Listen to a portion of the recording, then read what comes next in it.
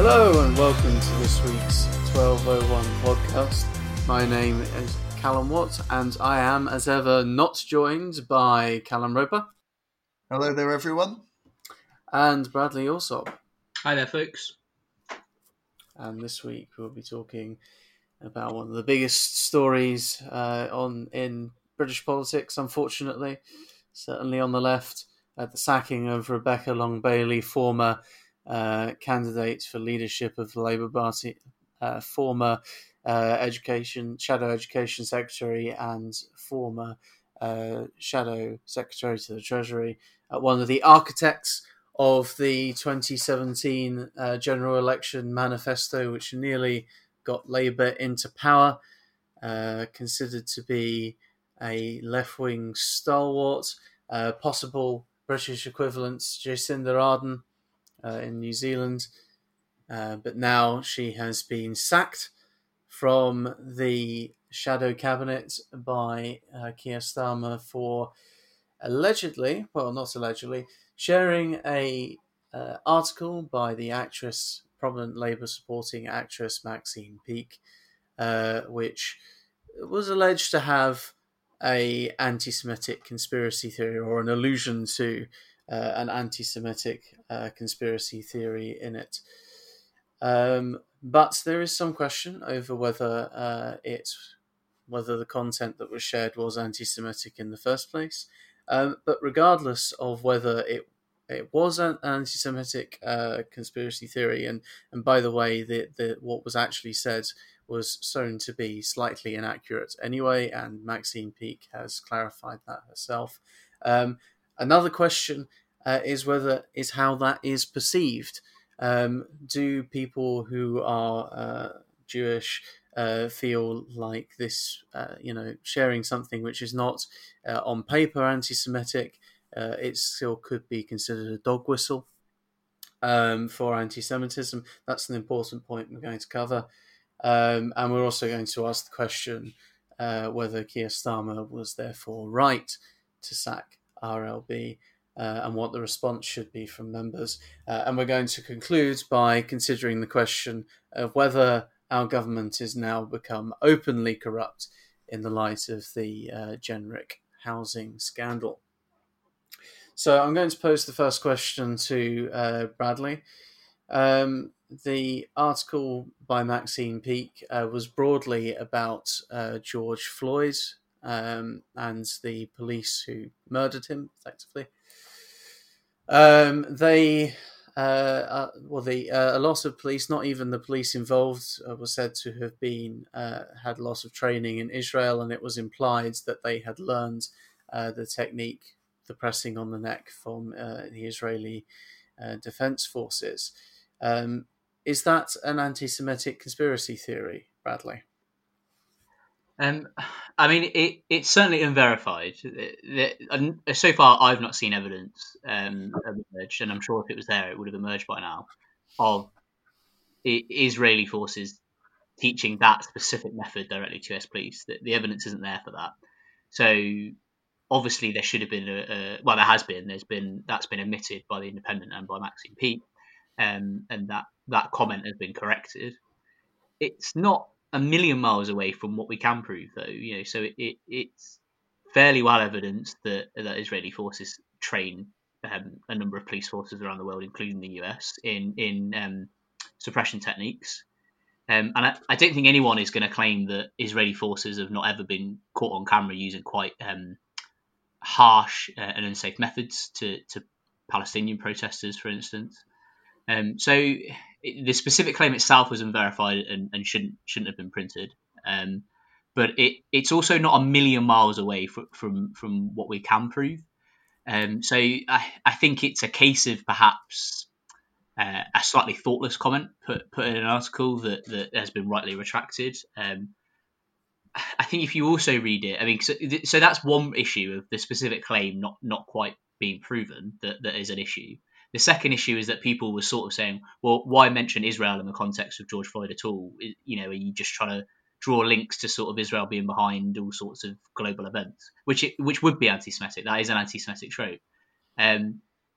I don't. If you read the context of the quote, I don't quite think that's what she meant. I think it would be an uncharitable reading of what she was trying to do.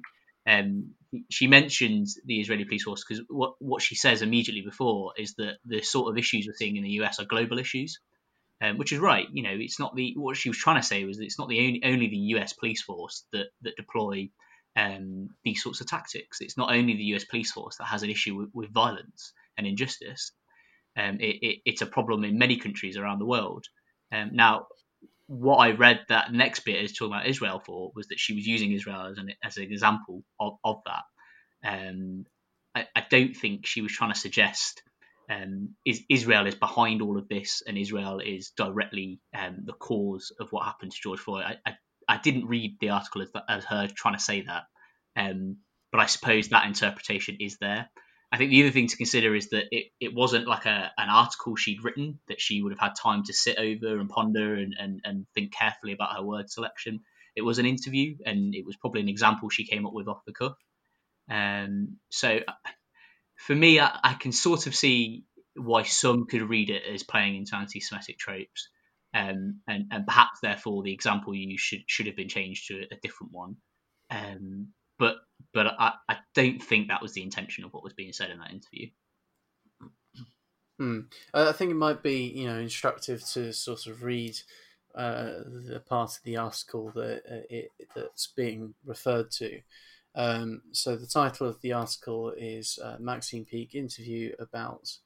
Oh, sorry. The title is Maxine Peake: People who couldn't vote Labour because of Corbyn. They voted Tory as far as I'm concerned. It's in the Independent. It's still up. You can read it. It's been edited for clarity. It says, I don't know how we escape that cycle that's indoctrinated into us all, continues the 45-year-old. Well, we get rid of it and we get rid of capitalism as far as I'm concerned. That's what it's about. The establishment has got to go. We've got to change it. Born in Bolton to a lorry driver father and a care home mother, Peake is strident and expressive. If religion was an anathema to her, she'd be perfect in the pulpit. And she says, systemic racism is a global issue, she adds. The tactics used by the police in America, kneeling on George Floyd's neck, was learnt from seminars with Israeli secret services. That's what she says. So not the IDF. Israeli secret services. And then it's got in brackets as an edited part of the article. A spokesman for the Israeli police has denied this, stating that there is no tactic or protocol that calls to put pressure on the neck or airway.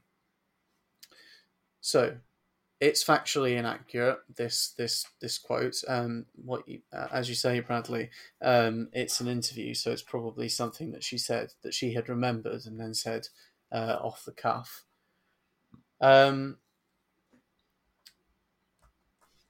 Callum, could this... So there's several layers to it, aren't there? This is something that... this has gone through several layers. So this is something that Maxine Peake has said to a journalist. She's not written it down. She's not necessarily thought it through. And then in the context of what's quite a long article, that has then been shared by a politician, presumably wanting to communicate the main story, which is about Black Lives Matter and, Labour supporters who voted Tory, right? Yeah. Can I just get... Rebecca Bailey tweeted, obviously after it all blew up, because her initial tweet was, Maxine Peake is an absolute diamond. Right. She then went on to clarify what she meant. She said, I retweeted Maxine Peake's article because of her significant achievements and because the thrust of her argument is to stay in the Labour Party. I wasn't intended to be an endorsement of all aspects of the article.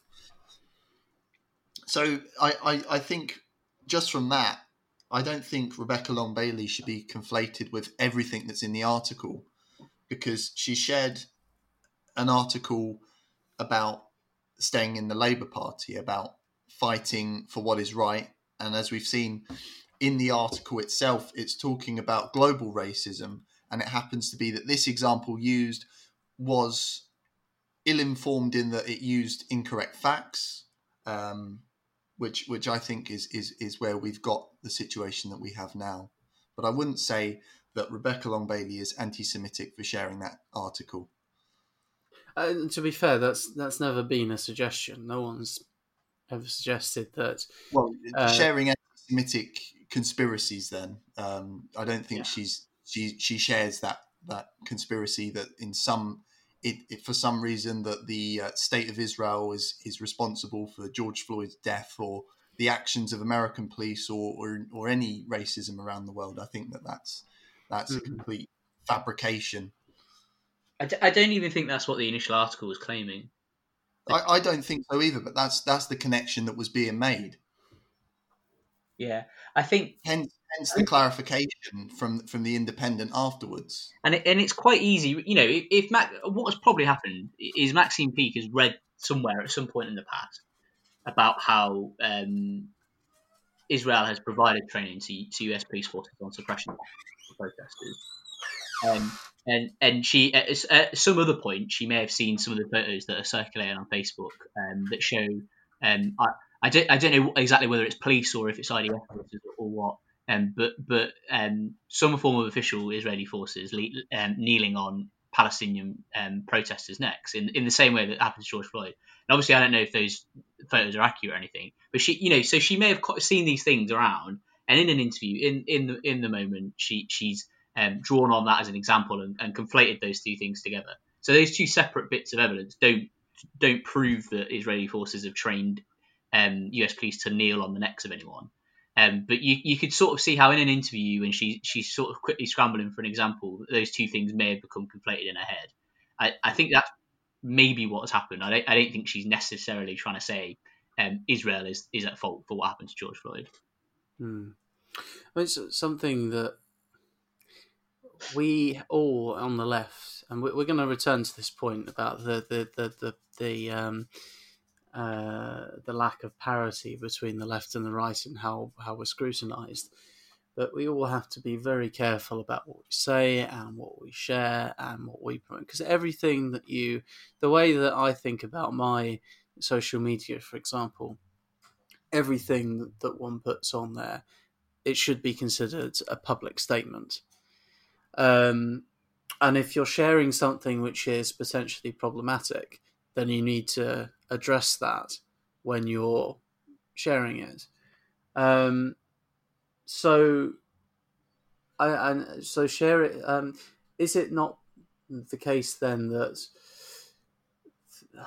Keir Starmer, the reason that Rebecca Long Bailey has been sacked is not necessarily because she shared something that's anti-Semitic or that she herself is anti-Semitic, and there's no suggestion that that is the case at all, but that she has been careless, and carelessness is the key here.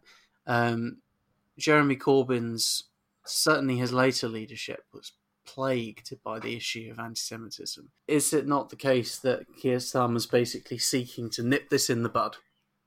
This is the first showing of a potential scandal around anti-Semitism, and he has come down hard on it to prevent anything like that from happening in the future. So, and the question, therefore, I really want to ask is that, is Rebecca Long Bailey therefore the sacrificial lamb to serve a greater purpose in that respect, to actually try and prevent Keir Starmer's leadership, Keir Starmer's Labour Party, from being undermined almost from the beginning by the same sort of asinine conflict that Jeremy Corbyn suffered from? I think, if I remember the months ago when we had the leadership election, Keir Starmer's, one of his key pledges was to root out anti-Semitism from within the party. So I think this is him wanting to be seen to be acting on that pledge, because I remember he was widely praised for making that very strong commitment, and I think pretty much all the leadership candidates made that commitment to say that they were there to root out anti-Semitism, to try and move on from as you say, the latter stages of the Corbyn leadership that were just dogged by it. There was so many accusations and so much in the press about it. So I think this is him taking that opportunity to have a high profile instance of him being a leader taking action against anti-Semitism. Whether we believe that he's rightly or wrongly is a debate we've had earlier, but that's what I think he wants to be seen to be doing, is to be acting in the interest of the Jewish community and seeing to take an action against anti-Semitism within the Labour Party. Bradley, what do you think? I mean, I don't think anyone really, unless they're an anti-Semite, could disagree with the idea of a zero tolerance policy for anti-Semitism or any form of prejudice in the party. I don't think there's really anyone that disagrees with that statement, at least publicly. I think the problem is do you risk by enforcing it in the way Starmer seems to be doing so? Do you risk actually unfairly sacking or potentially expelling people? I really. So we've had this conversation around what was in the article, and I think we all agree that the claim in it shouldn't have been in there because it was unfounded, and that has been retracted since. Maxine Peake has accepted that and apologised for that. It's another question entirely whether someone tweets that interview, of which this quote was a very small part, whether really they can really be held responsible in that way. Now, I understand that she's a frontline politician and has a certain amount of responsibility attached to that. But I also don't think we can expect politicians to exhaustively fact check every claim made in an article they ever share. If this wasn't anything to do with Israel, if this was if RRB had tweeted something about welfare payments by the government, that an article that talked about welfare payments by the government, and that had contained the factual inaccuracy, there'd be no question that she'd be getting sacked by Starmer over that at all. The idea of that would be ridiculous. She when it came to light, she'd probably rightly tweet an apology saying this bit of the article was incorrect. And that would be the end of the matter. There'd be no suggestion at all that she gets sacked for tweeting an inaccuracy within an article. So I think we do need to think carefully about whether a lot of people on Facebook have sort of said, oh well, this is what zero tolerance looks like. I'm not sure that's true. I think this is something other than zero tolerance policy. This has gone into something else a little bit, I think, and it perhaps sets a slightly dangerous precedent for where it might go next. So I'm inclined to disagree to some extent. What I said earlier is I refer you to what I said earlier in that once you become a politician, you are a public figure, and I think you have to comb through everything that you post very closely. Does a frontline politician have time to do that? If you tweet an opinion piece, it could potentially, require you to Google studies on dozens of things. A frontline politician wouldn't have time to do that. They simply wouldn't be able to ever tweet anything if that was the case. MPs have staff. They have people who can research and fact check for them at their disposal. Whether that's an appropriate use of resources, I'm not sure. But I think the issue for Rebecca Long Bailey, in part, as I understand it, was that she refused to actually delete the original tweet. The accusation was very strong that it had an anti-Semitic conspiracy theory in it, and so if you're accepting by apologising that that's true, can you really allow the article to remain in place? If she had deleted it, do you think that she could have survived in the shadow cabinet? My inclination is no. I think there would have been another reason to get rid of her. I know this is meant to be a leadership of unity, trying to bring in all sides of the party. But I'm increasingly feeling like the left of the party is being marginalised. Because I think somebody pointed out quite rightly some of the dual standards, even towards our own MPs. So Rachel Reeves tweeted this year about Nancy Astor praising her. It's the first woman MP to sit in Parliament. Now, Nancy Astor, for those that don't know, she was a Nazi sympathiser. And not once in this thread of tweets, I'm looking at them now, does it acknowledge that? You know, sometimes history, we have to look at all sides of characters. Yes, she's a historical figure, but she didn't appreciate that in the light of the fact that she's also effectively a Nazi. And a famous anti-Semite. Yes, exactly. So I think there is a dual standards here, and I think if we're going to be harsh on one person, every single case from now has got to be treated the same. That seems far more clear than what happened with RLB, doesn't it? Tweeting an interview of which a small part contained an untruth about a training program of Israeli forces. That's very, very, very different to tweeting support of an actual and known and famous anti-Semite. Yeah. So that's the situation I think we're in. I feel, and I think we can sense it from even just how we're discussing it now. We seem to be really trying to make sure we're getting the right words across, because it's that much of a big issue in the party, and in this podcast we're just trying to make sure we get our words right, we don't get them mixed, we almost fact check ourselves before we say anything, rightly so. But it feels like if Rachel Reeves can tweet that and not have any repercussions, it does feel like it's a very one-sided attack in a sense at times. I mean, is the left really being marginalised? Is it not? Maybe you think it's a silly question in the context of what you just said, but Lloyd Russell-Mole, for example, is still in the shadow cabinet. There are others as well. Is it not just a coincidence, perhaps, that? But potentially. Again, I'm inclined at the moment. It feels like that, but I'm happy to wait and see. Lloyd Russell-Moore is a perfect example of an MP that's doing a great job as well. Not that Rebecca Long-Bailey was, but he's at the moment a very high profile Labour MP doing a great job in his constituency. He's getting all the right headlines, apart from the headlines he was getting in the last general election. But apart from that, he's, I think that's the difference, is that she seems to be a high profile scalp as well, because she's so entwined with the Corbyn project. Yeah, don't get me wrong. I think there are probably people who are celebrating that she's gone from the shadow cabinet because of that, wholly and absolutely.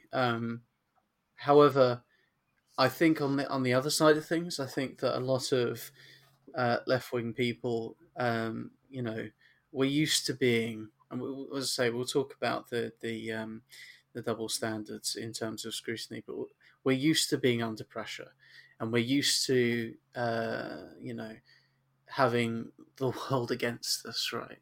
The media, the political establishment, and so on.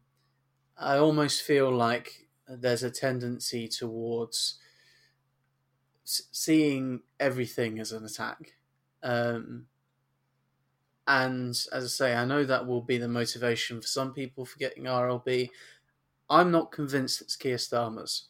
To be honest, I feel like he's probably got the hardest job in British politics, being the leader, not just as the leader of the opposition, the leader of a very, very huge, diverse political coalition that is the Labour Party. And he does not want to do anything which is going to undermine or detract from his path to number 10, right? Rightly or wrongly. It may well be that this does cause him trouble in the long run, because of course RLB was a sort of totem for the left. However, there are other left-wingers in the Labour Party, and the movement is much bigger than one individual. Most of the membership have joined post Corbyn, right? Momentum's still a thing. The left is still very strong. The only real drawback is it doesn't control the NEC, and that is a serious problem, and that does need to change. But I don't think people should panic or get too depressed about this particular incident. You shouldn't let it sort of define your way forward. You certainly shouldn't leave over it. So I think we can agree on that. Basically, I think it's too early to say what impact this is going to have. This is just our hot take. Aaron Bastani was very quick to label this war on the left. I think that's a gross over-exaggeration. I think this is a very unfortunate event. I think it was possibly heavy-handed by Keir Starmer, but I understand his motivations for wanting to do it, to try and nip any sign of potential anti-Semitism in the bud, or allusions to anti-Semitism in the bud, and that's why he's done what he's done. I'll let you come back, and then we will. You can tell me if you think I'm wrong on that point, Callum, and then I think we'll move on to the next topic. Callum. Yeah, I think I can agree with you in the sense that, as I said earlier, Keir Starmer's one of his key pledges was to root out and remove anti-Semitism from the Labour Party. And I think he has been seen to be taking action on that now. As I said, also Rebecca Long-Bailey was a prominent figure in the Corbyn shadow cabinet. So therefore, she's entwined with that reputation of anti-Semitism, whether it's rightly or wrongly founded.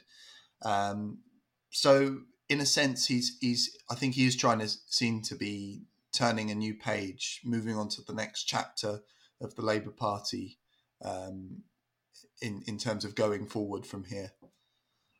Okay, Bradley, you want to come back as well? Yeah, and I think with things like this, I always find it's almost immaterial what his actual motives were. We could sit around and debate all day what we think actually motivated what he did. If you're, there's these petitions going around trying to save Rebecca Long-Bailey, I don't think that's really going to go anywhere. I think it's sort of a done deal now. But if people want to engage in that, then the question they need to really ask themselves was it right for her to be sacked or not? It doesn't really matter what the reason for him to do it was. What matters is, was it the correct decision? And in terms of how we deal with anti-Semitism in the future, the question is then what matters there is how do we approach anti-Semitism? How do we define what is anti-Semitic, what isn't? Those are the sorts of questions that matter. What is actually motivating Keir doesn't really matter, and none of us can really know. We can only sort of guess at things. So I always find this sort of debate around, why did he do such and such? I don't know if it's really that helpful in terms of practical next steps. I think it is important because we need to know what to expect from him going forward. That would be sort of my reply to that. Because he is the leader of the Labour Party. He's going to be at least for the next 4 years, unless something very dramatic happens. And then obviously at the end of that, or unless there's an early general election, which obviously, is as we know, is always a possibility. Yeah, okay. Should we get bogged down in analysing the psychology of the leader of the Labour Party? Maybe that's not too helpful, but I think as I say, I think time will tell. It does raise another question, which is, how we on the left can actually talk about not just Palestine, actually, but our obviously colonial history, which has obviously come up a lot during the Black Lives Matter event, shall we say, of the last month or so. Our culpability in things like the Malay emergency, as it was called for insurance reasons, our actions in Kenya and so on. Because there's going to be always a really strong attempt to portray anyone who tries to say that Britain is the villain, if you like, on the global scale, as being sort of anti-British. And I just wondered if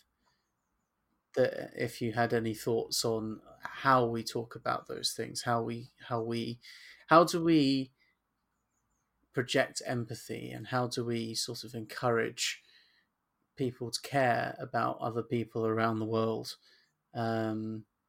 Perhaps the answer is to look at people like Bernie Sanders, who always frames foreign policy in the context of what's in the interests of the United States. It's in the interests of the United States to be friendly with the rest of the world and not to bomb them. Right, that's the approach. Whereas in the Jeremy Corbyn era, it was all about we should care about people just because we should care about them, and maybe that's not sufficient to gain political capital. So, sorry, can you rephrase that? I wasn't quite sure on that. Basically, how do we talk about, how do we get people to care about foreigners? It is really my question. How do we get a moral foreign policy in a political context where it's becoming increasingly nationalistic, and where people who want to care about the Palestinians or any without being sort of labelled as sort of anti-British, or is that just simply impossible? Jesus, I don't know. I mean, I think the first thing in terms of like how we talk about Israel-Palestine without sort of slipping into anti-Semitic language or anything that can be conceived as it, I think for me the focus has always got to be on systems, not on people or groups. It's got to be on the systems, and that's what socialism should be about. So socialism, as I understand it, doesn't really blame. I mean, we talk about rich people and all that sort of stuff, but we don't really blame rich people. The problem isn't that people are rich. The problem is the system that enables them to be. That as a socialist, we want to change a capitalist system so that it works for everyone. That's what our focus is. The ultimate problem in society isn't a few bad eggs. It is the system, and it's not a group of people either based on race or anything else. The problem is the system, and the question then is how we change the system. So I think that's always useful, and that to me is always a good way to avoid conspiracy theories. So you'll often find in sort of left wing anti-Semitism, you'll hear people talk about sort of Jewish bankers and Jewish businessmen. And to me, I mean, there'll obviously be people that dabble in that stuff that are just racists and need to be booted out. But there'll also be a group of people that listen to that sort of thing, and it's an issue of political education. So the problem isn't that there's a small number of people controlling the world, because there aren't a small number of people controlling the world. We have a system that allows accumulation of profit, which centers wealth in the hands of a few. That's the problem, and we need to fix the system. It's not about any. So when you recognise that and you start to analyse the system and what reforms you need to change the system, then you're moving the focus away from sort of dabbling in conspiracy theories about George Soros or anything else like that sort of nonsense. So I think that's one useful thing for I suppose the left keeping itself in check. The question always needs to be the system and what systemic reform do we need. If we keep the conversation on that, then that will help to some degree. From that will keep us away from these sorts of stupid conspiracy theories that go around sometimes. In terms of getting people to care about other people, I suppose it's an age-old question, really, isn't it? To some extent, I think a chunk of it will be that actually a lot of people have got quite a lot to worry about themselves. And they don't always have the capacity to worry about people in other countries or from other communities. So I suppose to some degree, alleviating those issues domestically will maybe help. Which I suppose is a whole set of other questions about how do we win power as the left and then transform society. So once we've done all that, maybe people will start to care a bit more. I suppose maybe not always couching it in nationalistic terms as well. So talking about it in terms of class, maybe not overtly talking about the working class, but in class sort of friendly language. So there are parallels between the working class in this country that have been denied control over their lives by capital. They've seen stagnant wages and poor renting conditions and all the rest of it. There are other bigger issues for the people of Palestine or for black communities in America, but there are links between those issues as well. And broadly, it's because of a global capitalist system. Again, it's about talking about this system and how that operates and how that oppresses different groups in different ways. And that's not an easy thing to suddenly start trying to convey to working class communities in Lincoln. But I suppose it's a broad strategy and approach that we can adopt. Sorry, that's probably not really a very good answer. But it's maybe the start of an approach. Maybe, I don't know. On the contrary, I thought that was a very lucid answer, actually. So the reason I've never taken any credence in anti-Semitic theory is that obviously I knew Jewish kids growing up. They were just like me. Some of them in the same socioeconomic background. Some of them lived in poverty. And so the logic for me, the logic of there being some kind of global Jewish conspiracy just seemed to hold no water for me, because I was thinking, well, if that was true, they should be living at large, surely. They should all be doing well out of it. So it's clearly nothing to do with them being part of this Jewish nation. It's actually just, well, as I was to sort of discover later, it's just capitalism. And capitalism is very discriminatory. But if you happen to sit on the top of the pole, it doesn't matter what race, religion, creed, or whatever you are. If you are wealthy, you can get your own way, and if you're poor, you can't. And race, religion, and creed is simply used as a way to divide people. So if you consider yourself on the left and you're engaging in anti-Semitic conspiracy theories, or indulging in that sort of thing, you are playing straight into the hands of that corrupt system that you purport to oppose. Yeah, I think you're right, and I think that's the point, isn't it? I think once the focus is on capitalism as a system and the logic of capitalism and how it's self-sustaining in many ways, then it's irrelevant whether someone's Jewish or Muslim or Christian or anything like that. That's what I've always thought. When people share this sort of nonsense in Facebook groups and things, my question is all like, oh, such and such a banker has done X, Y, and Z, and he's Jewish, and I'm always like, well, what's the relevance of him being Jewish? It doesn't matter when you realise the issue is the capitalist system, and there are a set of ways to replace that with something else. It becomes irrelevant what religion or race someone is. And I suppose beyond that, though, the reverse is true. If we can, I think often while a lot of people struggle with these sorts of things, they struggle with the Black Lives Matter or with the persecution of Palestinians, is that one, it doesn't feel relevant to them, but two, I think there's almost a sort of, well, we've got to deal with our problems first, so we haven't really got time or money or energy to deal with other people's problems.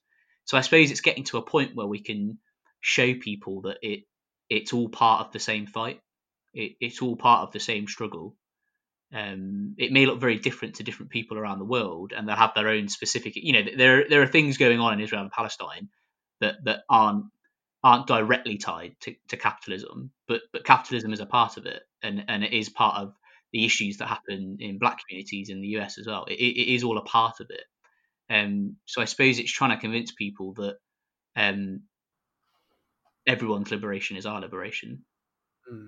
I mean, it's a massive part of it. The primary reason I've always thought that the United States of America is so interested in preserving Israel is not out of any religious mission, but rather because it's an allied country right next to the Suez Canal, right next to all those lovely oil fields in Saudi Arabia, and not too far from Russia and the Bosphorus either. That's why they're interested. That's why they're interested in it, and they don't give too much of a damn, I think, what internal policy the government there puts forward, whether they want to oppress a minority there, just so long as they can keep their air bases. That's always been my perspective on it. That's why they don't want. I think that's why there isn't like this.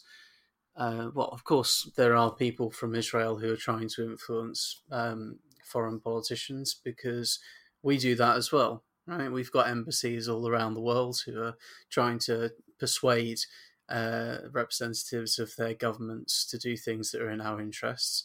Israel is no different in that respect, but there's a sort of conspiracy that there's this sinister Israel lobby that's operating in every country, and it's unique in that respect. No, it absolutely isn't. The reason why the United States is so closely allied to Israel is because, as I say, it's got a lot of air bases there. It's a nuclear power. It's allied to them, and it's in a strategic location. And that is, as you say, tied to capitalism, because, of course, having control of those important waterways around there and having open access to all of those natural resources that are in that region is critical to the capitalist economy, critical to controlling it. And that's effectively what it is. So, clear your mind of those stupid conspiracy theories and think about the material reasons why politicians do the things that they do. It's exactly the same with the crusade against Jeremy Corbyn. I strongly suspect that obviously obviously all anti-Semitism is bad, but I suspect that a lot of the politicians who are attacking Jeremy Corbyn over it didn't really give a damn about Israel and didn't give a damn about Jewish people. They were doing it purely because they wanted to undermine the leader of the Labour Party, and if it wasn't useful for them, they would never say anything about it. I suspect that's just me being a bit cynical, but I think clear analysis of the geopolitics that's involved, I think, is necessary to let the scales fall from your eyes. And how capitalism works as a system, I think without having read into sort of some of the theory about how capitalism works and sustains itself, I suppose it's quite easy to sort of think of, well, there must be a group of people controlling it, and then if someone comes along with some sort of anti-Semitic trope, then you could quite easily fall for that if that's your understanding of capitalism. You think, well, capitalism is basically just a load of rich people controlling the world, isn't it? But it's not. It's not really. There are rich people that benefit from it more than others, but there's no group of people that control capitalism. Capitalism is a system with its own life and its own logic. So I suppose political education and economic education on how that works, I suppose, is perhaps a good antidote to anti-Semitic tropes on the left, at least, anyway. I think for some people it's comforting, actually. I think they like to imagine. I think that they like to imagine that there's this group of people who are actually controlling the world, and I think even though they rail against that, I think that those people find that idea comforting, because the alternative is to imagine that is to realize that there is an awful lot of chaos, and nobody really knows what's going to happen, and that there are governments that have competing interests. There are corporations and wealthy people who are trying to influence politicians as well, which we'll come on into a moment. And there are big movements of people who can also influence what happens as well through civil disobedience and their own behaviour and so on. All of that is very complicated and takes a lot of thought. And so I think for the small-minded conspiracy theorists, it's much easier to think it's all part of some grand plan. And actually, I suspect some of them think it's all going to work out well in the end, because these people have a plan for us, right? Yeah, it's easier to believe that, I suppose. And also, of course, there will just be some people that are just racist. Well, yeah, just need to be out of the party. Yeah, 100%.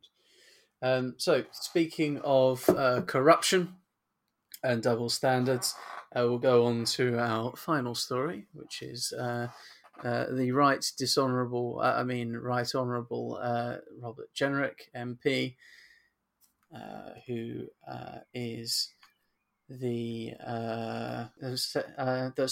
Secretary of State, not Shadow, Secretary of State for Communities and Local Government of the United Kingdom. That's his official title, and he has been accused of corruption, and his response to it has been basically, it seems, to shrug his shoulders and say, "Yeah, actually, I am corrupt, not in so many words." Basically, there is a very famous, actually, Richard Desmond, is the owner of the Daily Express, called Dirty Des by some in the media for his some of his porn output over the years as well. And he, not that I want to denigrate too much the porn industry necessarily, he's accused of giving bribes to Robert Jenrick. And this is sort of manifested in the sense of Robert Jenrick turning around and say, "Well, if you buy an expensive ticket to a dinner and you sit next to MPs, of course you can influence them. That's just how our democracy works." Which, of course, or doesn't work. Which, of course, this is how we've always known this sort of thing go on. But is it unusual, Callum, to see a politician openly acknowledging that they are corrupt in this way? I think it is unusual, but I think that what we're faced with is this new sort of Boris approach to things.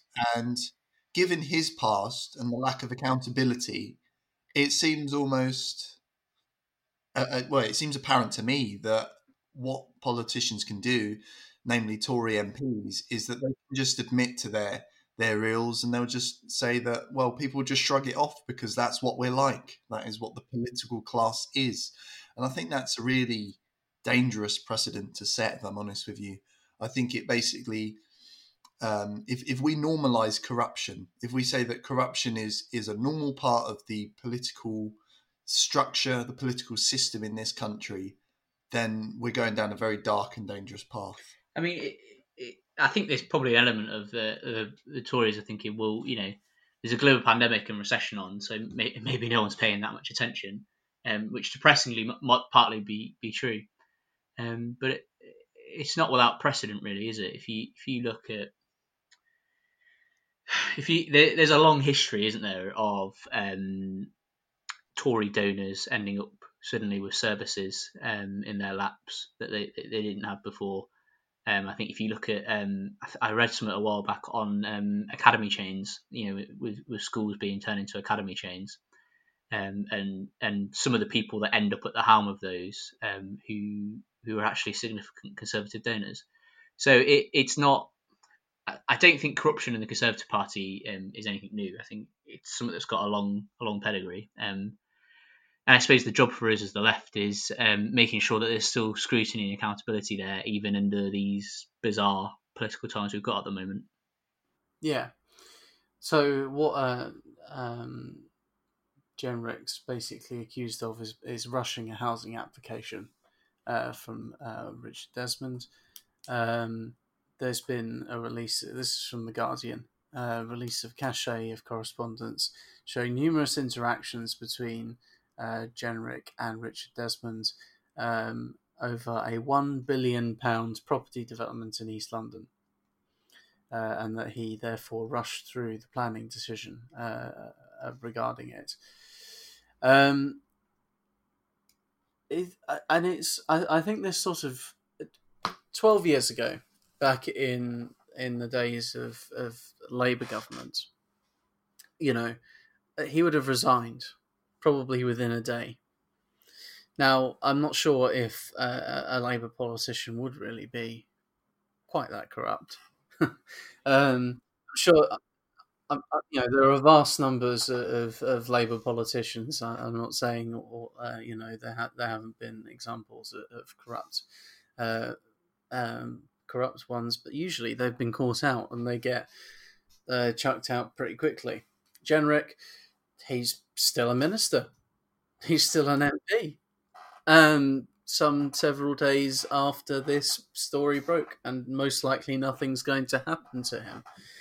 You know, it's absolutely astonishing. I think it probably starts really in the Cameron era, but it's been particularly bad, I would say, since 2015. Boris Johnson himself, now the Prime Minister, previously the Foreign Secretary, was caught out saying all sorts of racist things that, and also most dramatically, if you recall of the British Iranian lady who was imprisoned allegedly for spying in Iran, and he just very casually said, "Oh yes, no, she was teaching journalism," i.e., as the Iranians would interpret, fomenting sedition. That's what that would mean to them. Stupid, careless. But he wasn't sacked, and now he is the Prime Minister, unbelievably, and he can't. He just doesn't sack his own ministers when they are openly corrupt. Do you think that? I mean, I remember studying politics, starting to study politics seriously about 15 years ago.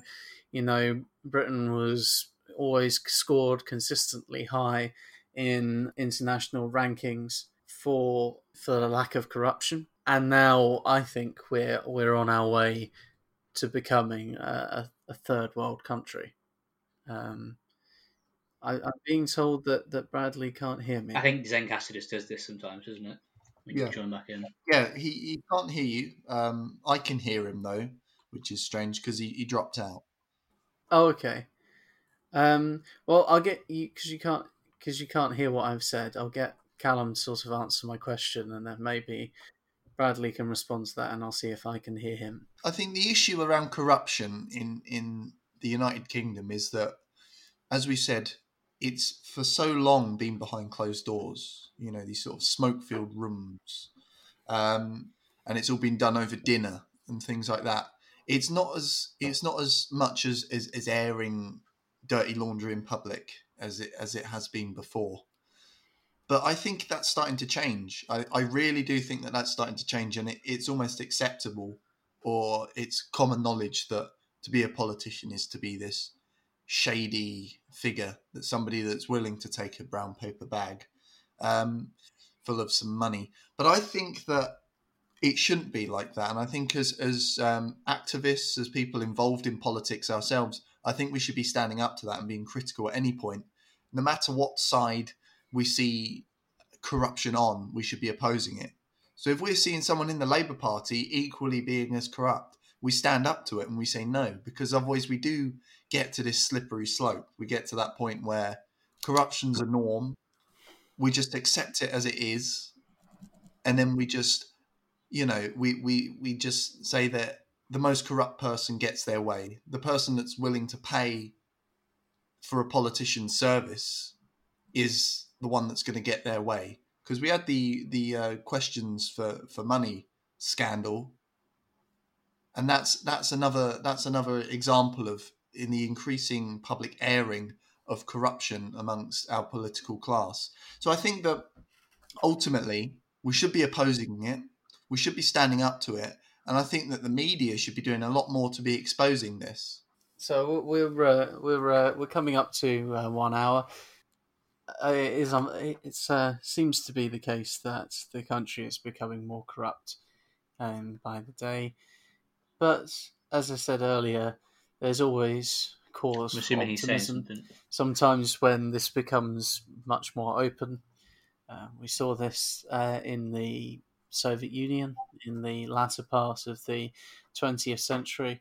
Once people started to disbelieve what they were reading in the papers, what they were seeing in the media, once they started to think of their politicians as corrupt, as the economy was starting to fail them, people became primed to look for alternatives. And I think we have to realise that people do want to see change. How we move forward and channel that, maybe Keir Starmer with his sort of forensic, as we like to call it, mature, statesman-like approach. Maybe that's the way forward. We'll have to see. We'll keep a close eye on it going forward. We'll still be there to comment. We'll be back hopefully next week. But for now, it's goodbye from me. And it's goodbye from Callum. Goodbye, everyone. And I can't hear him, but goodbye from Bradley Allsop. Stay safe, everyone, and we'll see you next time.